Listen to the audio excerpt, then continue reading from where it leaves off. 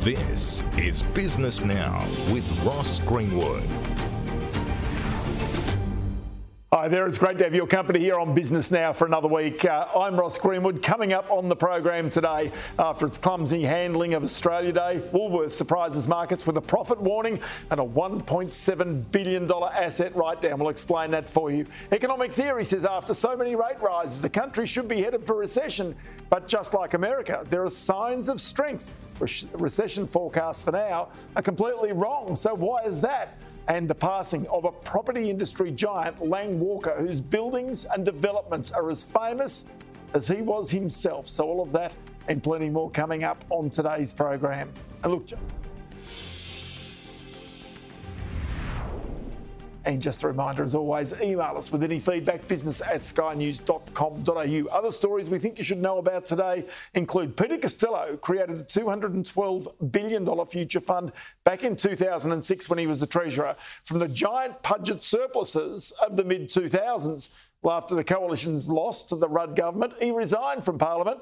Costello then joined the Future Fund board in 2009, became its chairman in 2014 and has been there for the past 10 years. But from mid-year, the former Labor Minister, Greg Combet, who has held key roles in industry super funds, will replace Costello as chairman of our Sovereign Wealth Fund. Combet's been the trustee of the country's biggest super fund, Australian Super, and was chairman of IFM Investors, which is owned by a group of the industry funds and is a massive giant itself that invests in infrastructure and private equity here and overseas.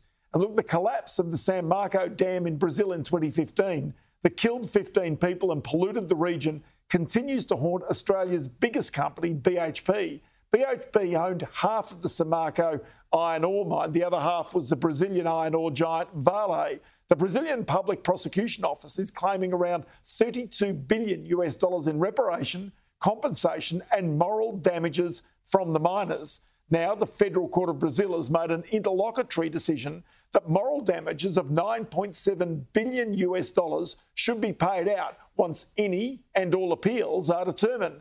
BHP says it's made allowance in its latest accounts for $3.7 billion for damages from the dam failure. But a bit of basic maths here suggests its obligation for half of $9.7 billion, that's $4.85 billion, is way higher than what BHP has already socked away. And this, remember, is only a third of the total claim. In November last year, protesters representing victims of the Samarco disaster vented their frustration at the slowness of compensation at BHP's annual meeting. BHP shares today, let's have a quick look at them. They were down 1.4% at the close. Let's get across those market moves, though, with Edward Boyd. Ed, a Hong Kong court has ordered the liquidation of that Chinese property giant Evergrande 2 years ago. This is all we were talking about. This has been going on for a long time, Ross, but yes, big news out of mainland China. Evergrande first defaulted on its debts of more than $300 billion US back in 2021. It's been ordered by a Hong Kong court to be wound up.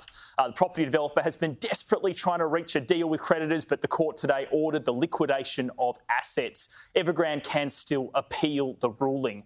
Look, its shares in Evergrande, they plunged 21% today to about 16 Hong Kong cents. Remember, they were worth about 25 Hong Kong dollars in 2020. But here you can see on the screen the stock market reaction on the major Asian markets today. You can see movements here in the Hang Seng. Shanghai is still trading and the Nikkei is up as well.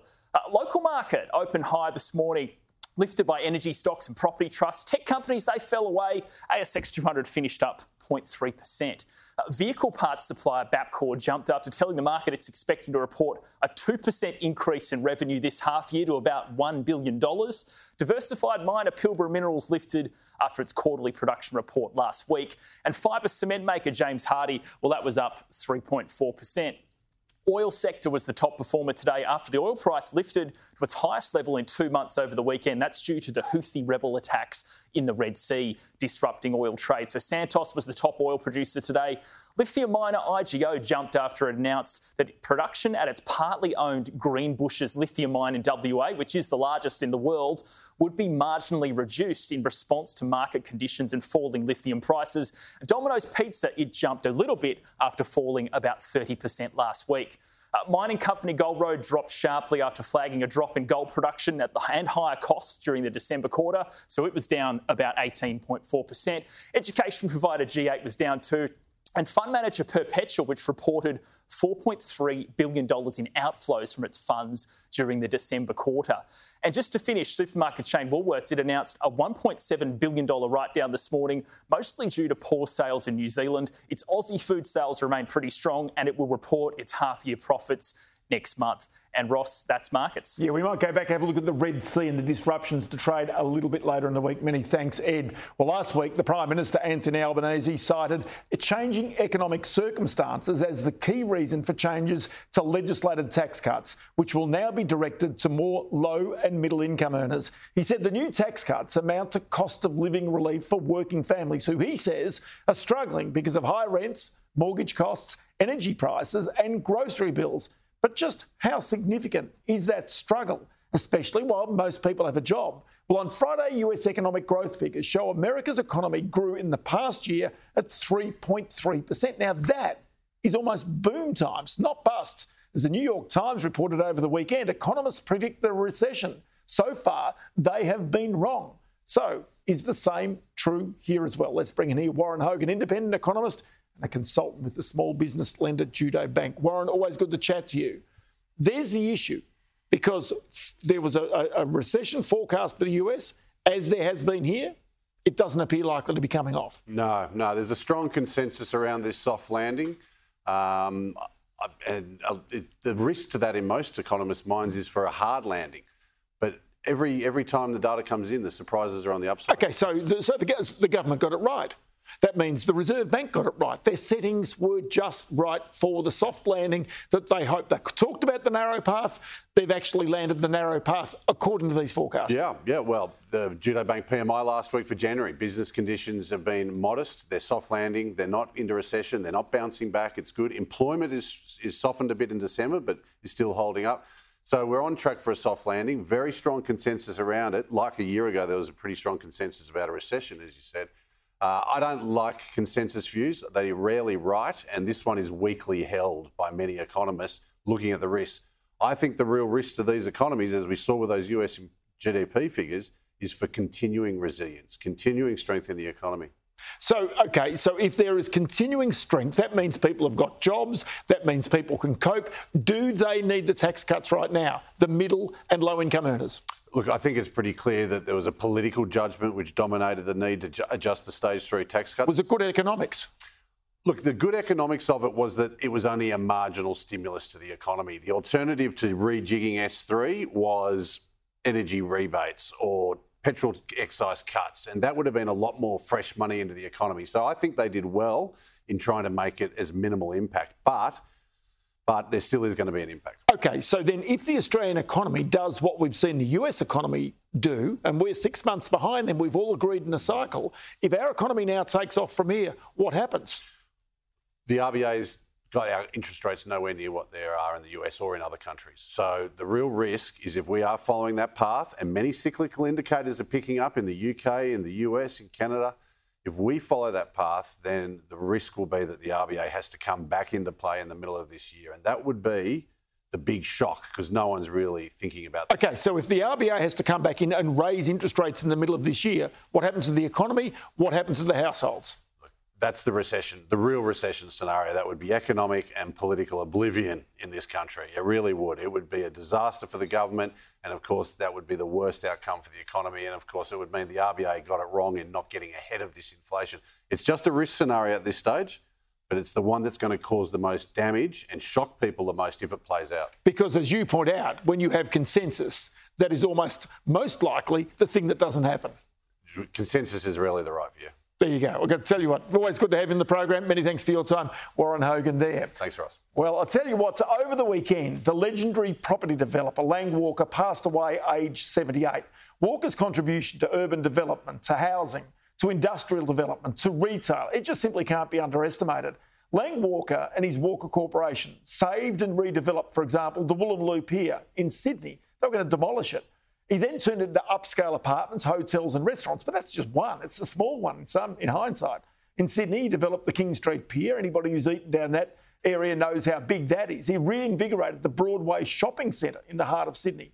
He built the whole Rhodes Peninsula effectively and is now building 4 giant buildings in Parramatta, effectively create a second Sydney CBD. Now, you might think Lang Walker only worked in Sydney. Of course not. He was all over the world. In Melbourne, he was the force behind the Collins Square development. And in Adelaide 1, the Festival Tower is going to become Adelaide's tallest all-electric building on the Sunshine Coast right now to coincide with the Olympic Games. Massive developments there. And this list barely scratches the surface of Lang Walker's accomplishments. Hope Island, all these places. Kokomo he did, which he started, of course, when he joined his father's earth-moving business, but then moved into development when some cash-strapped developers effectively handed over land in lieu of paying their debts. Well, Tom Forrest is the chief executive of the Urban Task Force that twice made him the Property Person of the Year. And he joins me now. Tom, many thanks for your time. I mean, I'm trying to give some sense of the scale of what Lang Walker and his Walker Corporation have left behind. Well, the scale, Ross, is immense and it crosses all areas, as you've outlined. For an individual developer to be successful in every single area of property development, from low-rise residential to medium density to high-rise residential to massive commercial towers, he has not only created wonderful buildings for people to live and people to work, but he's also changed communities, changed the way that Sydney thinks about itself. You talked about the Rhodes Peninsula. You talked about the redevelopment of the whole CBD of Parramatta. You talked about the great work that he did at Broadway. This is a great man who was an inspiration to many in the property sector over 50 years. Tell me about the character of the man. I mean, I'd spent quite a lot of time with him, I must admit, and he was always great company, rambunctious, I think you would say. He was an entrepreneur, sure, and wasn't afraid of anybody. It is my impression of it, at least anyway. That's exactly right, and your impression is well placed because I know that you knew him well, Ross, but I have had a close relationship with him on the Urban Task Force executive over the last 4 years while I've been the chief executive. He's a man who never left you not knowing what he thought. When he had a view, he made sure that you knew and fully understood what that view was. And I think that upfront attitude, which was always a no rubbish attitude, was the way that he treated all politicians from all sides of politics, all decision makers, all stakeholders. You knew exactly what he wanted and why he wanted it. He was prepared to be flexible, but he had to be convinced. Once he came on board, he'd go with the new environmental agenda, the remediation of contamination. He would go with improved quality if that's what the market was demanding. He was a man who was great at selling a vision and a true leader of our industry. It's interesting because even his ability, his timing was astonishing. When he sold out to Mirvac prior to the global financial crisis and effectively was then able to rebuy back his business ultimately, or most of it, and re-establish it. These are the stuff that the true entrepreneurs are made of here in Australia. Says a lot about Lang Walker that he sold his business, but he didn't like the idea that ASIC and the stock market needed to be informed whenever there was a negative event, that he thought this is just what I deal with. If you invest in a Walker Corporation-owned company, then you're investing in my capacity to solve those problems. ASIC didn't like that, so he thought, well, I'll buy my company back and then I'll solve the problems. You know what? He bought the company back, he solved all those problems and he made a fortune out of it. And that really is the great Australian dream, isn't it? I mean, I've only got 30 seconds. Tell me what he would have said about any potential changes to negative gearing right now. Well, I don't think he would have been supportive. I think that was tried back in the 1980s by Paul Keating. He did it for a small amount of time. I think it was 2 years. It caused a capital strike. It caused rents to go up. Not enough housing supply. Don't think it's a good idea. Tom Forrest, good to have you on the program. Great legacy in Lang Walker as well. Many thanks for your time. Thank you, Ross. Well, coming up after the break, we do check out the weekend property markets and also try to work out how much rents are likely to rise this year. A troubled young woman. Her evil parents. We never had any issues between us. Has justice been done? I'm in a prison. Join journalist Richard Gilliatt as he delves into one of Australia's most gripping cases. Shadow of Doubt, a new podcast investigation from The Australian. I cannot find one of these allegations that's possible. Listen now, wherever you get your podcasts.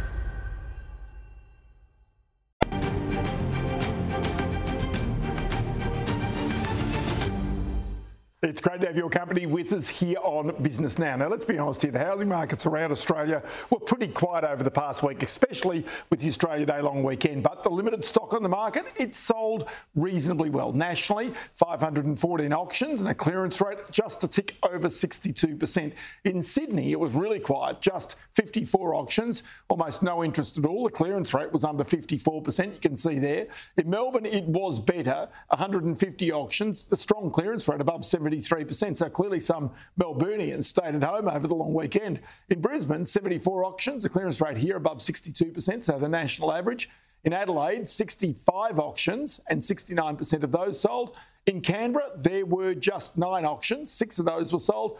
And in WA, no real auctions to speak of, but there were 443 private sales, and that continues WA's healthy trend as well. So let's bring in here Cameron Cusher, the Executive Manager of Economic Research at REA Group. Cam, always good to chat to you. I just want to go to this whole issue about negative gearing. Now, people are now quizzing the Treasurer about whether there's any changes likely to negative gearing, whether there's any tweaks around the place in the wake of obviously the about turn on tax cuts. So just explain to me, if there were tweaks to negative gearing rules in Australia, would it add to housing supply or take away from housing supply? Well, I think if we were to change negative gearing rules, Ross, that you would probably see less of an incentive for individual investors to purchase residential property.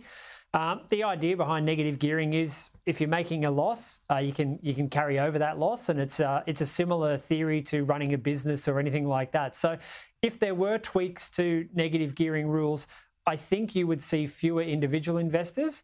I guess any government doing that would hope that institutional investors step up into that place, but whether or not that would actually happen remains to be seen. We know there's still a lot of challenges around build to rent. And, you know, no one's really out there buying, in terms of institutions, a lot of rental properties and making them available for rental. So I think it would, especially right now. Sorry. I was going to say that the one thing we do know is if we go back in history, Paul Keating famously tried to change negative gearing rules. That lasted about 6 months before the supply of housing. There was a crisis in the housing market.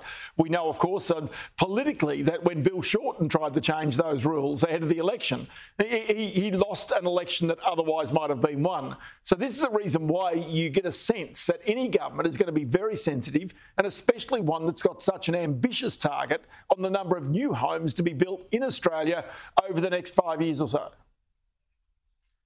Yeah, it's exactly right. And as you said, you know, Bill Shorten losing that election is not ancient history. It only happened a couple of elections ago. So whilst Anthony Albanese didn't rule out changes to negative gearing, I think they'll be very cautious about doing that, particularly at a time like now where the rental market is the tightest we've ever seen. We've seen record low rental vacancy rates.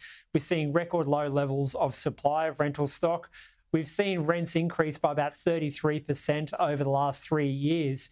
The last thing you want to do at the moment is make it tougher on renters. Now, obviously, people that don't own a property or don't own an investment property look at these negative gearing benefits and say, well, why are we preferencing investors? But ultimately, it's because historically, big businesses or big corporations haven't wanted to invest in rental stock.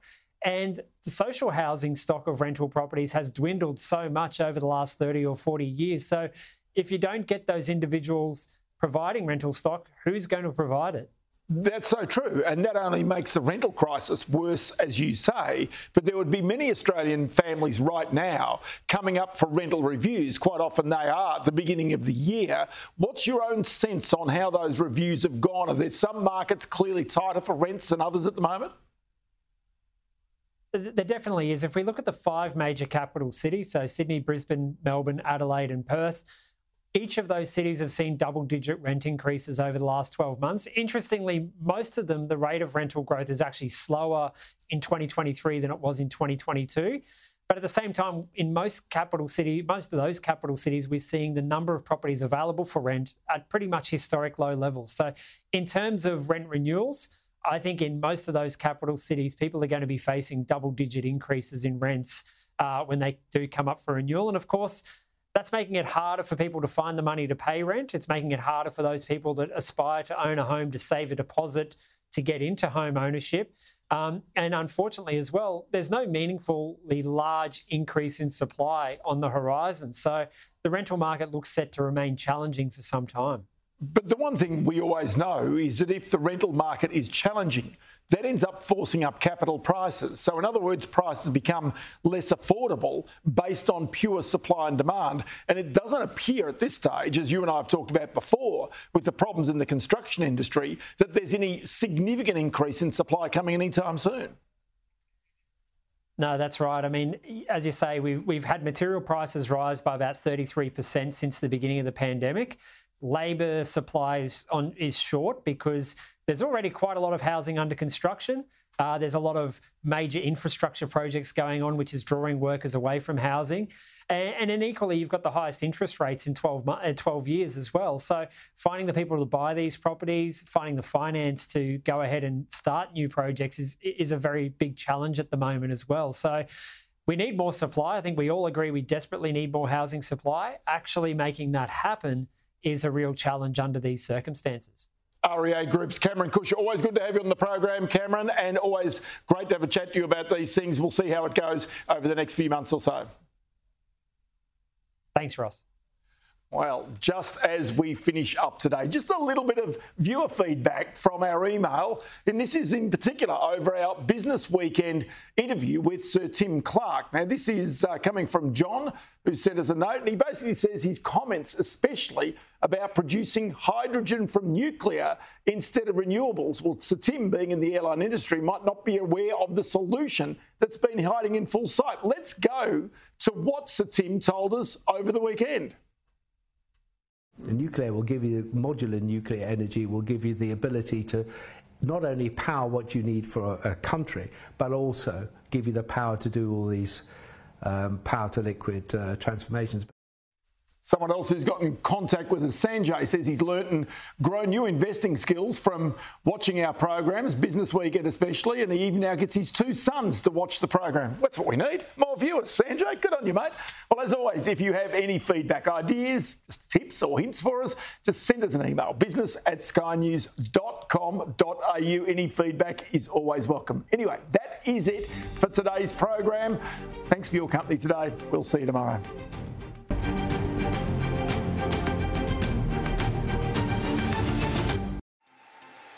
Want to stay up to date with the latest news from Australia and overseas? It's a scam. It's a hoax. And find out what's happening in showbiz. And the Oscar goes to... And don't forget sport. Collingwood win the grand final. Our podcast From the Newsroom gives you the latest headlines direct from the team at news.com.au. Listen to From the Newsroom wherever you get your podcasts.